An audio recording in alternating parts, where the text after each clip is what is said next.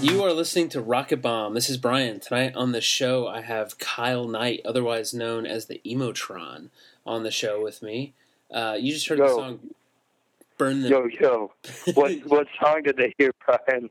You just heard "Burn the Bills" from the upcoming record "Vampire Lunch Lady Tits."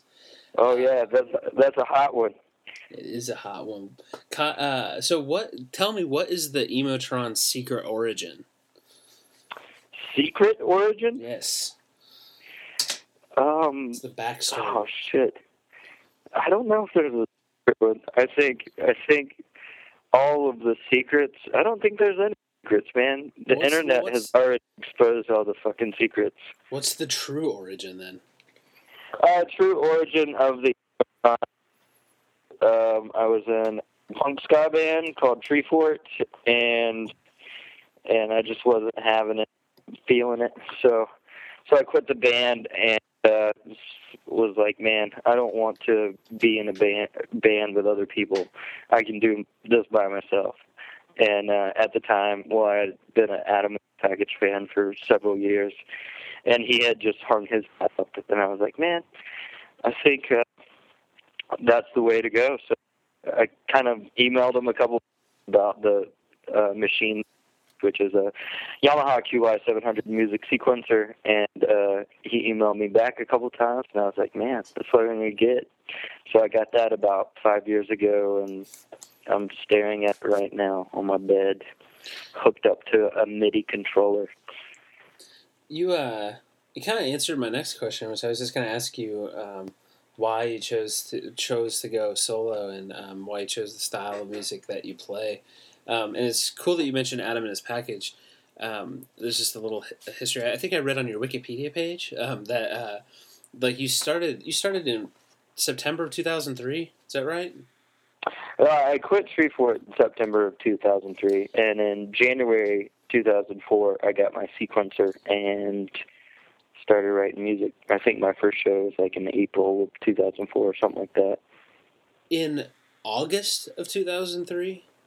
A band that I played guitar in played our last show, and we had just come back from a tour in July of Europe where we played with Adam and his Package. Oh wow! Yeah. Awesome. And it was awesome. Like, he was a great guy, great to play with. It was probably one of the most fun shows that we played. So it was just really interesting because I had been listening to Adam and his Package for, I don't know, like since I think for about 4-5 years before we went on that tour. Yeah. I mean, I only had, I think, his first record, and it was just really funny because we were a hardcore band, and we're like, why are we playing with Adam and his Package? But yeah, like, he was super cool, and it made a lot of sense, and it was a lot of fun. We played for a bunch of Germans, and just hung out, but it was cool. I was jealous because he was touring with a backpack and a guitar case, and we were touring in a sweaty van full of dudes and rented half stacks that sometimes worked, and he had just brought like a guitar and a little one of those little pod things, and like a CD player. Oh yeah, it was awesome. Yeah, I mean, I can fucking do that too. I have a lot of costumes, but I've definitely like flown from place to place, greyhounded, and like played shows, and yeah. I'm jealous of that. Yeah, I mean, it's really cool. It has its advantages, its disadvantages, definitely. But being in a band has both as well. So what appealed to you about the style that you play? I think I read somewhere that your like comparison is like there's a comparison to G.G. Allin and a comparison to Adam and his Package, which I think are two kind of far out comparisons. But I think more like the ethics of G.G. Allin, the music. I mean, I do have some vulgar music, and I like to call myself vulgar because I sin and I swear a lot as the Emotron. But I think it's more the show than the vulgar G.G. Allin. I mean, the show more than the music of G.G. Allin. I've been known to vomit and shit and piss on prostitutes and stuff like that. but more music as like out of his package. Just I don't know. I've always liked like synthesized music ever since the Rentals came out. I really enjoyed them, and I kind of wanted to like. This is what I like. I really like this sort of like nerdy sequenced synth fucking punk music, you know. Yeah. So I don't know. When I heard Adam in this package, actually on my trip in 1998, I was like, man, this is fucking great. This is exactly what I want to be. I lost my train of thought, man. Sorry. That's all right.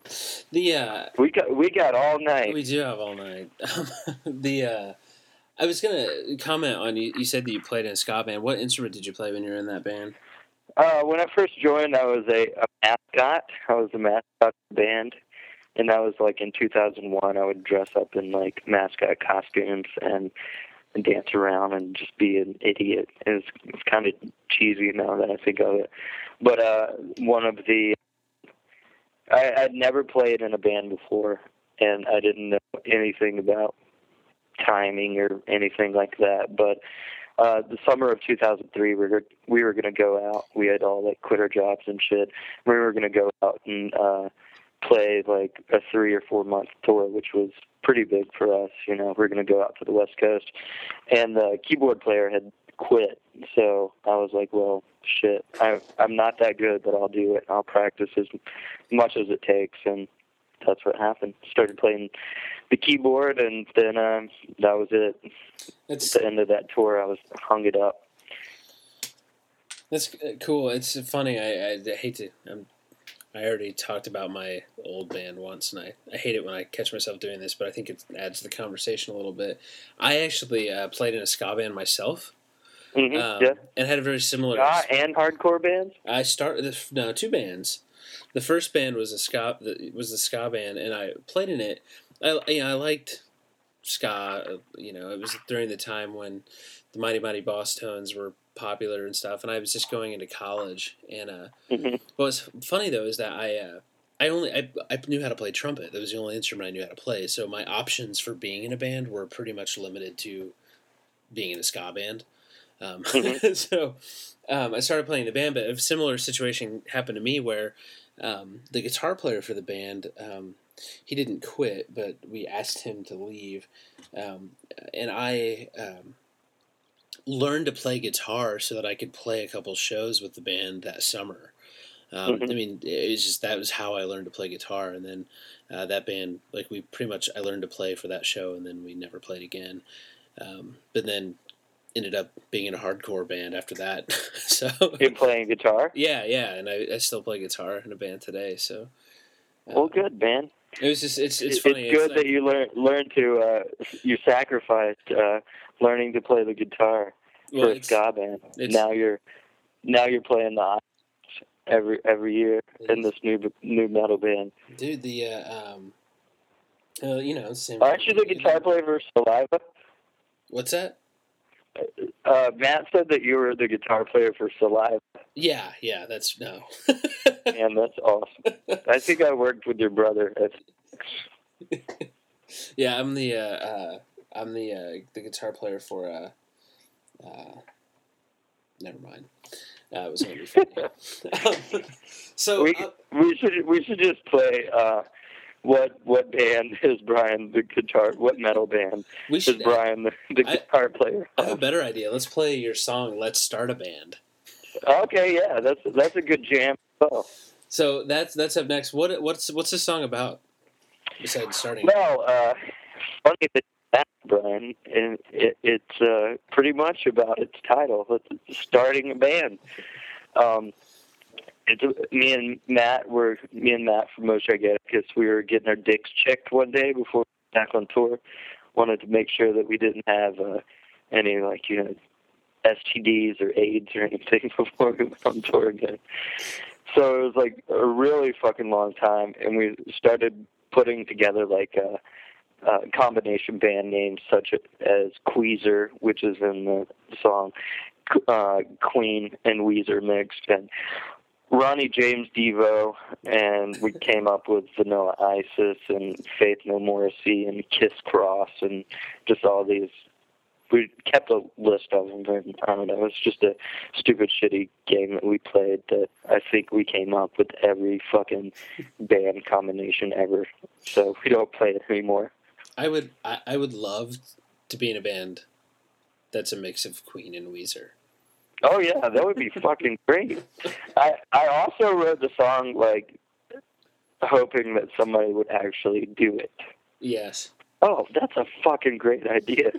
Let's start a band after that Emotron song. Let's start a band. Oh, also, this is the first time that all of these songs are being played ever. Well, they haven't even been mixed yet. I mean, they haven't been mastered yet. So this is an exclusive. Yeah, it's very fucking exclusive. Awesome. I had to go out of my way and suck dicks and finger assholes for this. They said, don't do it. You can't do it. And I was like, well, you know, what if yeah. Let's start a band. Let's hear it. Press play. Here it goes. Play has been pressed.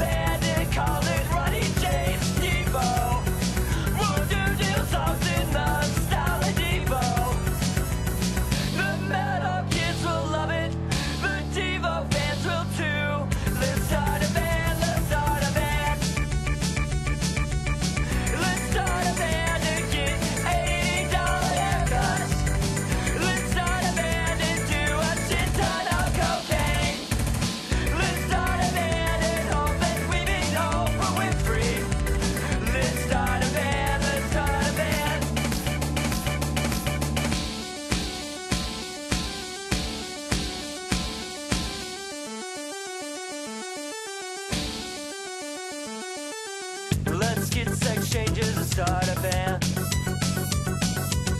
The name I had in mind was the X-Men. Not like the comic book, like EXMEN. The hardback kids will fucking love us.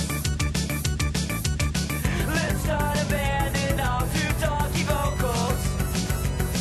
You learn to play the drums, modern rock.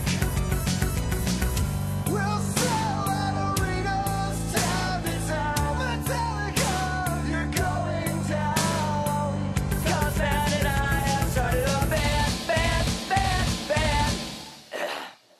So that was Let's Start a Band by the Emotron. Thanks again, Kyle, for being on the show. I've got a couple more questions for you. How was Alaska? It was great. I didn't really get to ask Matt from Most Organic as much about that. What do you guys do when you got there? Well, we played a couple shows in Anchorage. We played a show or two in Girdwood, which is like 45 minutes south of Anchorage or something like that. Very small town. It was awesome. And then we worked in, I don't even know where the hell we worked at. But it was like sort of on the ocean. And it was a place called Snug Harbor. It was a fish cannery. And me and Matt pretty much lived in the bus, the Vegetal bus, and fucking worked like 14-hour days, like chopping heads and doing all that stuff. And it was a very, very, very cool place because, like, it was most of the people that were working there were from overseas. They were college students from overseas, Mexicans and Russians, Ukrainians, and so there was sort of like a language barrier here and there, and we met some of the greatest people that I've met in my life. We had such a great time with the Mexican people there, and it was just they just like wanted to party the whole time and have fun, and they were singing like Nirvana songs and Stone Temple Pilots songs, and we were like, "Fuck yeah, these guys are awesome." They like the music we like. That's amazing. So how long did you say you were there for? We actually worked at the fish cannery for around a month. Okay. And did you guys tour back then too after that? Yeah, we toured all the way there. Matt had a guitar player and a drummer, and his lady friend was taking pictures. So it was pretty much all 5 of us in the bus, like on the way to Alaska. And once we got to Alaska, everybody else scattered, flew back to their marriages or jobs or whatever normal people have nowadays. And they did that, and me and Matt worked at the cannery, and I played a show after the cannery. I think we did like a podcast after the cannery. I think it was actually both Matt and I's first podcast. Well, maybe not Matt, but we did a podcast like with these black metal kids that we played with in a band called a brutal Alaskan like death metal band, black metal band called Bound by Entrails. Like I swear to God, the most brutal metal bands I've ever seen or heard were from Alaska, and we played with both of them. It was pretty fucking nuts. But me and Matt took 5 days after we worked at the cannery, and we traveled through Alaska, mostly through Canada, and it was really, really, really fucking nuts. Just me and him on the road. Like there was like buffaloes everywhere, and on the way up to Alaska through Canada, we saw this huge fucking dead moose on the side of the road. So we stopped and we like took pictures of it and stuff. And on the way back, I was like, Matt, we're going to stop by that moose. I think I remember where it was at. We definitely stopped by it. It was nothing but bones. And I collected the jaws from the moose, and I kept it in a bag. And we have a Alaskan moose jaw. Maybe that's illegal. I think that might be illegal. Well, saying illegal shit over podcast. Oh my God. And that's when well, that was just all made up, right? You just made that up. Yeah. I'm really drunk right now. I'm just making shit up. It was that dream you had, right?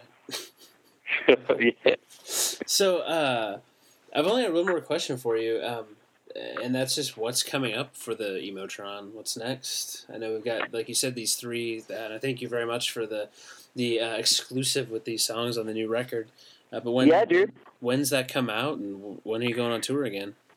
Well, I just got the album done, I would say, maybe like 2 weeks ago. I got out of the studio, and it's still in the process. I'm waiting for Matt to get his, or Mose Giganticus to get his album done, and we're going to pretty much use our own money. And, I mean, both of our money together and just, like, pitch in and fucking get it mastered whenever we have the money and whenever he gets his shit done. So it's in the process of that. The artwork's almost done. So I think it should be coming out July, maybe. Yeah, definitely not June. Probably around July. And both me and Matt are gonna head out on tour together again at the end of July. I don't know, but I guess Vampire Lunch Lady Tits, future, Emotron, Mose Tour, future. I'm writing a song about Axl Rose called Oral Sex or Axl Rose, because Axl Rose can spell oral sex. Did you know that, podcast?